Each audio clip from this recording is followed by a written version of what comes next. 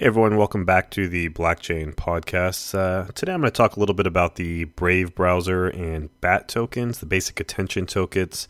There was recent news that you can get paid to view ads now using the Brave browser, and I'll discuss that a little bit and kind of the model behind Brave and BAT in general, and provide my thoughts and what I think.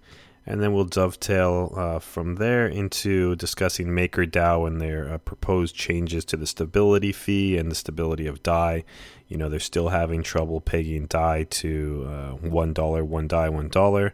Discuss that because that's a very interesting and involved sort of thing. I think that as far as all of the crypto projects go, the MakerDAO and DAI project or projects are very interesting because it touches on this concept of centralized banking, if you can even say that. So it's decentralized banking, similar to the central bank's role. And I'll discuss that, my thoughts at a high level, also potentially how to, kind of play in that system to either make money potentially in the future, or to maybe there's arbitrage opportunities, and maybe there's even some value downstream if they can get the coin to be stable and pegged at $1. And if more adoption could happen, some interesting things could happen with owning Maker.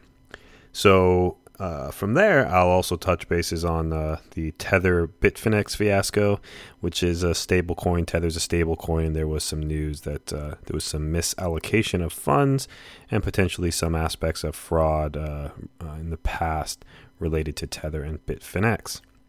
So those are the topics I think I'll cover today. All pretty interesting stuff, and I'll try and talk about them as they are in the news, but also provide some, higher thinking on all of the projects around those and the concepts behind them.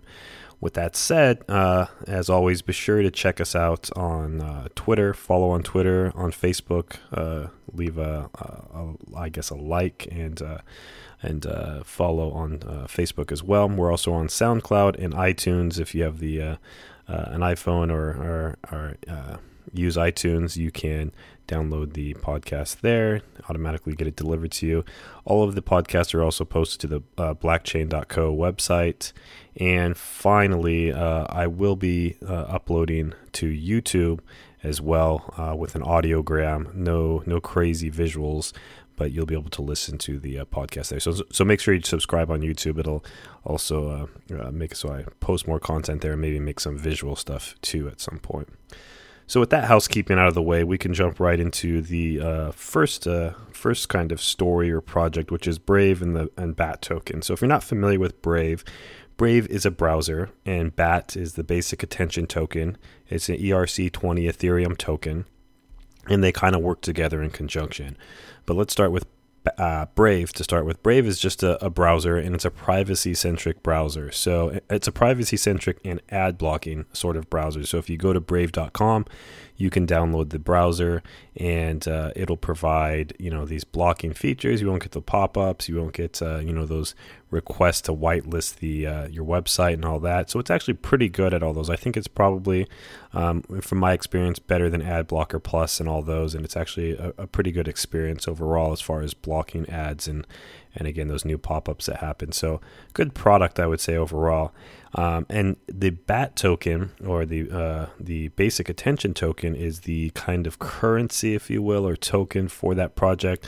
And what they're trying to do there is, one, depending on who you talk to, they just wanted to raise money to sell the BAT token in an ICO, which they did, and raise some money, and then, kind of cash out. But I think they're doing more than that. I think there is a function for the token that's longer term. But with all that said, and any negative sentiment around it, there is the BAT token, and that BAT token is used to compensate content creators.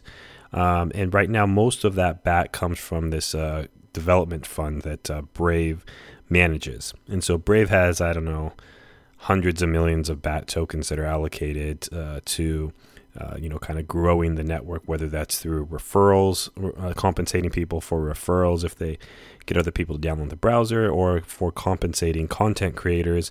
So they'll give, an allocation to people who download the Brave browser. So say you go get the Brave browser, you can request an allocation of BAT tokens. And then those BAT tokens, as you're viewing different websites, if the folks who are managing those websites or those YouTube channels or those Twitch channels or whatever the case may be, they can be compensated with BAT tokens. So you can actually send them the BAT tokens based on how often you view the different sites and if you decide to compensate them. Now, the underlying thing, which I know a little bit more on the back end about, is, the BAT token is very highly regulated when you get the funds from Brave and you get them in the browser and they're free allocation. And when they're allocated to content creators, it's all controlled by Brave, 100%. And so they get statistics from your browser that show how much you view these different sites. And if the publishers or the content creators for those different sites are signed up, then they will eventually get those tokens. Now, they've had issues in the past with processing, significant delays. If you go to the forums, there's probably tons of people complaining about payout times.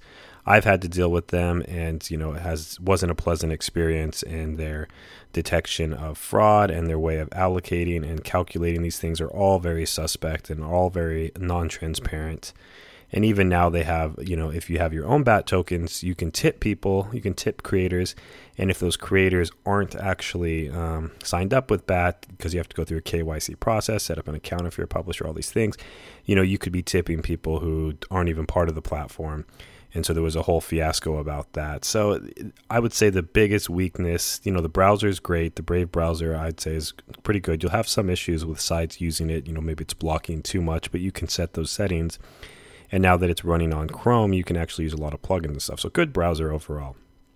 But I would say the management of the BAT token, the distribution of it, the very centralized nature of it, the black box and non-accountability with how they disperse the funds and non-transparency, there are all very negative downsides. So I wouldn't put too much credence in that so far or at this point. Now, what they released recently, this past week or so, and what's in the news, as of late April here, 2019, is that people, who have the Brave browser, they can opt in to see Brave ads. So Brave is creating their own network now, their own ad network, essentially to compete with Facebook and Google and all these other ad providers. And the idea with the Brave browser being that they don't take all this information from you, that it's more private, whereas Google and Facebook, obviously, they collect tons of information so that they can target you with specific ads. Now, if you're into privacy, obviously you don't want all that information given up, but at the same time, if you want targeted ads and things that are very tailored to you, maybe it's, has some upside as well, because you're actually getting information that you may want to actually see. Now, all that aside, Brave and BAT are trying to disrupt this paradigm, and really it feels like they're just trying to become another ad provider, and maybe, if I'm cynical, under the guise of privacy and caring about that. Because if you have to go through a KYC process and you have to provide all this information, it's not as much information maybe as Google and Facebook are collecting, and maybe you also have the option of opting in or opting out. Maybe it's not so bad, but it's definitely, I feel, will eventually go towards less privacy or opt in to give up your privacy. And so may end up in the same place, 5-10 years from now. But the idea is essentially, with the new Brave ads that are being rolled out, is that people can opt in using the browser to view these ads. And if they view these ads, then the viewer, you who's browsing the web, if you opt in, you get a portion of the rewards, which are paid out in BAT, and the content creator gets a portion of the rewards as well. And of course, Brave also gets a portion of that as well. So they get their cut, the content creator gets their cut, you get your cut for actually viewing it, and then of course someone who's paying for that ad, say someone like some toothpaste company, Colgate, or Taco Bell, or whoever else is advertising, they get to pay for those ads, and then obviously they get distributed out and the views are tracked and so forth. And so that's kind of the system that they're trying to develop, is that that everybody is compensated based on, their willingness to receive the ads. The consumer, the network is being developed so that people can push ads into the network. And then, of course, Brave, as being kind of the middleman like Google or Facebook, is going to take their cut as well. So what people are all, trying to promote, and what they're, Brave is trying to promote now with their PR campaign around this is, hey, you can get paid to look at ads. And everyone, in the crypto space or anywhere else is like, hey, I can get paid to just surf the net. That's great. Now, there's a caveat to that because, again, the back end of all this and distribution of funds and all this, Brave does not allow you to actually withdraw that BAT and keep it for yourself and go sell it on Coinbase or wherever else. It's kind of stuck in the wallet because they haven't set up their KYC process, which is know your customer if you're not familiar. It's where you have to provide a bit of information about yourself so that you can essentially be the payments can be tracked, and potentially they can send you tax information or give it to the IRS or whatever else they're going to do with it. So you're giving up some privacy there. So it's kind of funny because there's some aspects of privacy that are baked in with the browser, but if you want to transfer any money, there's a lot of KYC sort of stuff that you have to verify and do all that. But no different than any other system where you get paid. Now that said, like I said, you can't withdraw it, but what you can do is you can then allocate that BAT to content creators and tip them, or you can distribute those for viewing their content. So they're trying to create kind of this more closed system. I don't know if for advertisers, if they buy the ads, if they have to pay in BAT or USD. I suspect they can pay in whatever they want, USD or BAT. But to really close the economic loop there, they're going to have to be able to pay in BAT, I think, because otherwise, where's the demand for the BAT going to be other than speculation? You need people having a reason for BAT, and so they're also saying that at some point, you can use the BAT the BAT token to buy premium content, or maybe you can subscribe to certain pages paying in BAT and so forth. So they're trying to make it into this kind of currency for their ecosystem, which I think makes sense because you're going to have to balance out the demand for BAT and then the selling pressure that'll occur if they push all this BAT out. All these people are getting paid, and then they're converting it and selling it to for dollars or fiat or any other currency, Bitcoin or whatever else. Then you would have this big downward sell pressure. So from an economic point of view, they're working on closing that loop. But from a financial point of view or appreciation or speculation point of view, it's unclear if it's going to be bullish in the longer term or if it's going to be bearish. I think the market cap today is somewhere around 400 million-ish, and that's not too shabby for this project. And they are doing something interesting, and they are doing something that they're leading in this space. When you combine this browser privacy and cryptocurrency aspect, they are doing something that has legs of its own. So it's going to be interesting to watch. But if you want to check it out, you can go, like I said, to brave.com, sign up. Start with your allocation of BAT that they give you. Go visit different websites. You can figure out who you want to distribute that out to. And now it sounds like you can opt in and see ads and potentially get some more BAT. But you can't get any of the money yourself. You have to basically give it to someone else. So, it is what it is.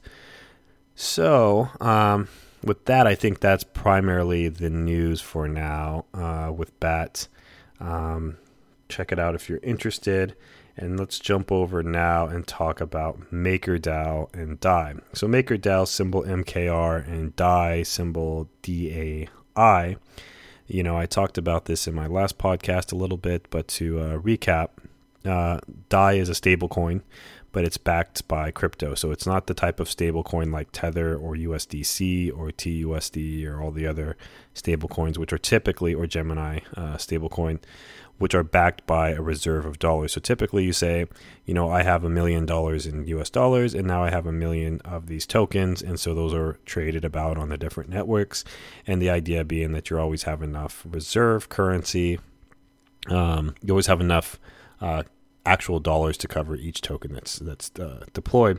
And of course that requires, trust in the person who's saying I have all these dollars in reserve. And further, if you're, like Gemini, you're, regulated by, I think the state of New York. And so you can claim that the government has audited or the government is regulating your reserves. And so you're more likely to be telling the truth. Whereas something with Tether, no one's really regulating you and you can fudge the truth, which we can talk about a little bit later in this podcast. So MakerDAO is this completely transparent, decentralized sort of system. The way that it pegs to, or the way that it kind of finds that dollar value, the DAI, is that people have to put up collateral. And the collateral is, and it's called a collateralized debt position. And the collateral right now is single collateral and it's Ethereum. So with Ethereum, say you have, 100 Ethereum tokens or whatever, you can go lock them up. And then with the smart contract, and this is all, there's a user interface. It's actually not too bad of a user interface. And you can lock up those tokens or that Ethereum. And then you can borrow, or you can, I should say, create DAI based on your position. So say you have, let's call it $100 equivalent. Let's call it 100 Ether. And whatever that 100 Ether value is, say it's, let's actually just make it simple. Let's call it $100 worth of Ether instead, because it's pegged to the US dollar, the DAI is. And so you have $100 worth of Ether, and say you borrow, I don't know what the reserve requirement is right now, but say you borrow 50 DAI. You want 50 DAI out of that, or $50 out of that. So you create 50 DAI, and so you have this collateral of $100 worth of Ethereum that you've locked up, and then you borrow 50 DAI, and then so there's some also threshold for a collateral that you need to keep. So because if Ethereum, the price of Ethereum goes down, say your $100 worth of Ethereum goes down to $80, you're going to be getting closer to a margin call. Say it gets all the way down to $50, then you have a problem, because if it goes any lower, then you're going to be underwater. And so there's this mechanism in place for, margin requirements. There's liquidation sorts of things. And so essentially, though, to kind of not get too into the nitty gritty details, is you're putting up Ethereum in this current state. In the future, they're talking about multi-collateral systems where you can put up different tokens and different, potentially different currencies as well. And you can put those up as collateral, and then you can borrow against that and create DAI. And so obviously, if there's more people locking up their Ethereum or locking up their collateral, then there's more and more DAI created. If there's more and more DAI created, then you have an oversupply of DAI potentially. And then the market discounts the value of DAI because there's too much of it. And so what then happens is that your peg goes down. So instead of being pegged at $1 or more, you're pegged below $1. And that's the problem they've been having. The other aspect of it is there's this thing called a stability fee that is charged based on, people borrowing against their collateral. So that fee they've been trying to increase, and they've been increasing, I think, on a weekly basis. Now there's a vote for it to be, I think, at about 15%. And so that fee keeps going up to discourage borrowing, right? To discourage people from putting more Ethereum, locking it up, and creating more DAI. And so it doesn't seem to be working, because I think as of today, DAI is at around 97 cents, and it's been oscillating quite a bit, but it's been pretty consistently below $1 for quite some time. And so they're trying to suck out that liquidity of DAI essentially by raising the fee. Now, some people are saying that, the fee, changing the fee isn't enough, and they need to have a debt ceiling. And so with the debt ceiling, then what would happen is no more DAI could be created once a certain amount of debt was created. So once there was so much collateralized debt, it got to some limit, say 100 million or whatever it was, then no more DAI could be created, and so it's capped. And so that would then put a limit on the supply, and then hopefully, the value of DAI would start moving up closer to $1 or a little bit above $1. Everyone would be happy, and maybe they could change the stability fee to fix things as well. So now, of course, you might have to also shift the debt ceiling position. And so is that really going to have the effect that you think? You have these two moving levers of stability fee to discourage kind of creation, and then you have kind of potentially a debt ceiling to be like a hard cap. In theory, it seems like just continuing to raise the fee would discourage. At some point, it's just going to really discourage borrowing. It's just not going to be possible to borrow if the fee's so high. But the other aspect of this that's not being talked about a lot is just demand for DAI. So you have to create demand, and it may have been the case that there was a lot of hype Augur, I think, is using DAI now too. And so maybe a lot of people are, there's a lot of borrowing or whatever, or maybe it's a new product, or maybe there's a lot of creation. And so whatever caused that oversupply, the demand for DAI wasn't equivalent to that. And so if more people were using DAI and more people trusted DAI, then, you would have a lot more demand, and that supply could be sopped up, and maybe you would be okay. But this is kind of also a feedback mechanism, because what's happening is, because it's staying below $1, people are kind of losing faith, because you don't want something that's worth less than $1. You want something worth $1 or more, and you want it to be as close to $1 with as little volatility as possible, because it's supposed to be a stable coin. And so what's happening, I think, is that people are kind of losing faith and becoming worried. And if they become worried, then there's less demand for it. And again, we still have this oversupply issue. So we may be in a position where the demand is shrinking, and the supply is trying to shrink with it, but it's just not able to shrink fast enough. And so we're having this issue. Overall, the system is very interesting because it has all of these components, and it has components too where, whether you're a speculator, maybe there's some interesting opportunities with the Maker token, which I believe the symbol is MKR. It has governance aspects. You get to vote on changes to the DAI kind of stability fee and other aspects. And so, there have been investors like, I think, Andreessen Horowitz that's invested in Maker. And so there are interesting aspects to owning Maker.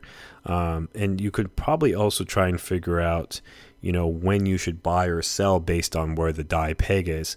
Maybe the value of Maker drops when the stability fee is higher, or maybe it's the inverse of that. And I haven't studied it in depth, but there's the Maker coin, there's the DAI, peg. Where's that at? There's the price of Ethereum, because that's the single collateral that can be used. There's the volatility of Ethereum, there's the volatility of Maker, and all of these things come together to kind of create this decentralized banking system that is in the process of trying to figure out, how it's going to work, how they can stabilize things. And eventually, the idea being that maybe there's a self-stabilization, maybe there's automated components to it. But it also has a lot of similarities to current central banking where, they'll change the interest rate. Right, they have the ability to change the Fed rate, which has an effect on all interest rates in the United States and around the world, really. And so that has a big effect on the world economy. And in this small little microcosm with MakerDAO and DAI, it's kind of, in a way, being very similar, where the stability fee is trying to encourage or discourage liquidity. And there's these debt positions, and there might be a ceiling on these debt positions. And in the future, there's also talk of, or at least plans, I should say, for creating a savings rate. So people who hold DAI get some sort of return over time and things of that nature if they do this or that. And so it's a pretty complicated, kind of economic financial system, but very, very interesting. And so I'll be, continuing to monitor that and look at that.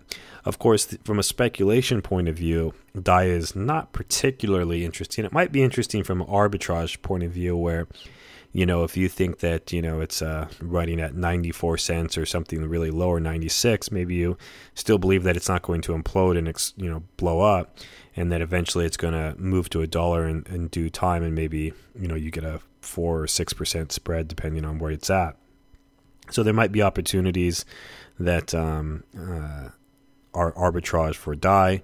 For Maker, there may be opportunities in appreciation, because if DAI is adopted more and more, presumably the value of Maker would go up.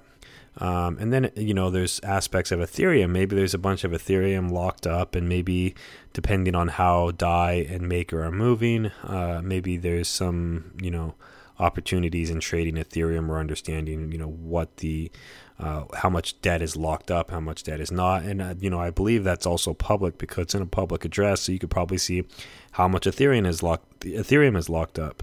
The value of these things may also be directly tied to the volatility of Ethereum or the volatility of Maker. And so it would be very interesting if someone sat down and just kind of ran the numbers, looked at the data, and saw if there were, opportunities in that world. So overall, interesting stuff, but they're still having trouble stabilizing the peg. and it'll be interesting to watch and see what happens next. So with that, let's jump into the related controversy with Bitfinex and Tether. So if you're not aware, Tether is another stable coin, but that stable coin is presumably backed by dollars. So, and it's tied closely to Bitfinex, which is, the exchange. They're separate entities, I believe, but very, very, very closely synced. And so at one point last year, I believe, there was a lot of controversy because Bitfinex couldn't withdraw and deposits, were weird. And there was all of this issues that they were having with their fiat banks, the ones that held the USD currency. And, it's not uncommon in the crypto space for companies to have issues with traditional banking. A lot of times, traditional banks don't want to have anything to do with crypto kind of companies. And so, they were having some trouble. And it wasn't a secret that they were having trouble. But what came out from the Attorney General of New York was that there was commingling of funds potentially, or, promises or transfer of currency from Tether reserves to Bitfinex. So essentially somewhere on the order of 700 million or 850 million got locked up by one of Bitfinex, either payment processors or banking or whatever else. Some reports say that it was quote unquote lost. I don't think it was lost. I think it was more or less seized by someone. And so let's call it 800 and something million or whatever was seized. And so that was locked up, and that's a big chunk of change. And so they're having issues with fulfilling, withdrawals, and they're having issues depositing in money because, if the banks that they were relying on, or the payment processors or whoever else, whatever banking they were relying on, wasn't working with them, then they can't get money in. So there was some real issues that were happening. And again, like I said, this wasn't a secret. But what's come out is, potentially some aspects of fraud, potentially commingling of funds, where, when they're in this crisis, that they basically either pulled some funds over or commingled funds from Tether, which again, Tether is supposed to be this reserve currency, or this currency that has dollar reserves, and those should never be touched. And so if they did, then those were touched, and they more or less became a fractional sort of system. So instead of having 100 million, let's call it $2 billion in USD, they had Bitfinex pulling, say 700 million from them, and they actually didn't have the full reserves that they were actually commingling those, or Bitfinex had access to those, or whatever. They weren't, kind of in a vault like they should be. And so that would have said, okay, well, the dollar peg isn't actually isn't real because there's not a dollar for every coin now. And so that's really the big controversy and potential fraud and miscommunication, or misleading their investors and others. And again, it was a very trying time for them at the time, but it does call into question, this counterparty risk and this relying on third parties to be honest about the reserves, especially for these stable coins, especially for Tether, which is, hasn't been very transparent at all with, their audits and their banking and so forth. So that's one reason that, say DAI and Maker DAO are interesting, is because everything's transparent. The downside is, it's kind of indirectly pegged to the US dollar based on another asset. Whereas with Tether or USDC with Coinbase, or, with the Gemini stablecoin, those, if you actually trust the entity that is behind them, then you can presumably trust that you can get your dollar for every coin that's issued. And so it's just a matter of trust. Now, of course, trust can be abused and trust can be changed, and you can go from a full one-to-one system to a fractional system, and people can lose faith in that and all sorts of things. And so there is some risk to that as well. But overall, I think the Bitfinex and Tether fiasco, or at least allegations, I should say, is kind of old news. This isn't new to people who have been in the crypto space. It did hit the crypto prices the last few days. It caused a big down spike when the story broke, or I should say a decent down spike. It hasn't been that huge. I mean, Bitcoin's still holding 5,000. I think it peaked out at 5,500 recently and is down to 5,200. So not that big of a deal. But the bigger issue in all that is actually not so much about this commingling of funds. I mean, it's not a good thing for sure. But the worst thing is if if there's something worse going on, which is that they're minting Tether without the USD backing. And that's something that people have alleged for a bit. Don't know if it's true. Don't know if it's real or false. But the worst case is, say that Tether creates $1 billion in Tether, and they don't have any additional dollars. So say they have $2 billion in actual USD, and they say that they have $3 billion in Tether that's issued. So now you've just created $1 billion in, out of thin air, which you're saying is pegged, but it really isn't.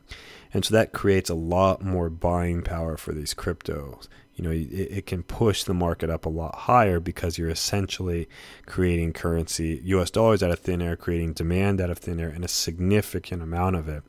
And without, a very transparent and auditable and tracked, kind of paper trail or reserve, I should say, then, what's to say that Tether can't do that? What's to say that any stable coin can't do that? Now with USDC and and the Gemini USD, those are regulated and I guess in some regards audited by different folks, and they're supposed to be transparent to regulators and that they're checking on those, and so there's some trust in that, I suppose. And obviously historically that hasn't always been an accurate thing, to trust the government and trust the regulators and so forth to catch these, crimes or fraud. But that aside, you at least have someone else, that can enforce these things looking at stuff. But when you're, dealing with something like Bitfinex and Tether on an offshore sort of thing, you just don't know. Now, even so, the peg for Tether has been pretty good so far. I mean, even with all this controversy, it's held really, really close to $1. But I suppose, like I said before, that's why MakerDAO and DAI are interesting, is if you can be completely transparent about your stabilization, about your reserves, about how much collateral there is, and what the volatility of all these things are, you can really take a look at the system in a very transparent way and make your own calculations on risk and so forth, assuming the whole system doesn't, assuming Ethereum doesn't implode for whatever reason. There's huge spike in volatility, but even then they have some emergency shutdown procedures and ways of liquidating all these other things. So they have actually that worked out. That doesn't mean that people aren't going to lose money if it all imploded, but it does mean that they thought about the emergency situations. So with that, we're kind of running a bit over 30 minutes now, and so I'll close out this podcast. But all of those three stories with Brave, BAT, Maker, DAO, DAI, Bitfinex, Tether, all interesting things, and a very interesting developments both in the advertising sort of disruption with the browser and the decentralized banking and finance, and just stable coins. So check those out. Do your own research on all of those. Not a lot of things for speculation on capital appreciation, except for maybe the Maker DAO, maybe a little bit of the BAT, but interesting technology nonetheless. And it's been a very interesting process researching those, and I plan to go deeper in all of those over the next several weeks in my own research, and to post potentially some articles with more in-depth analysis.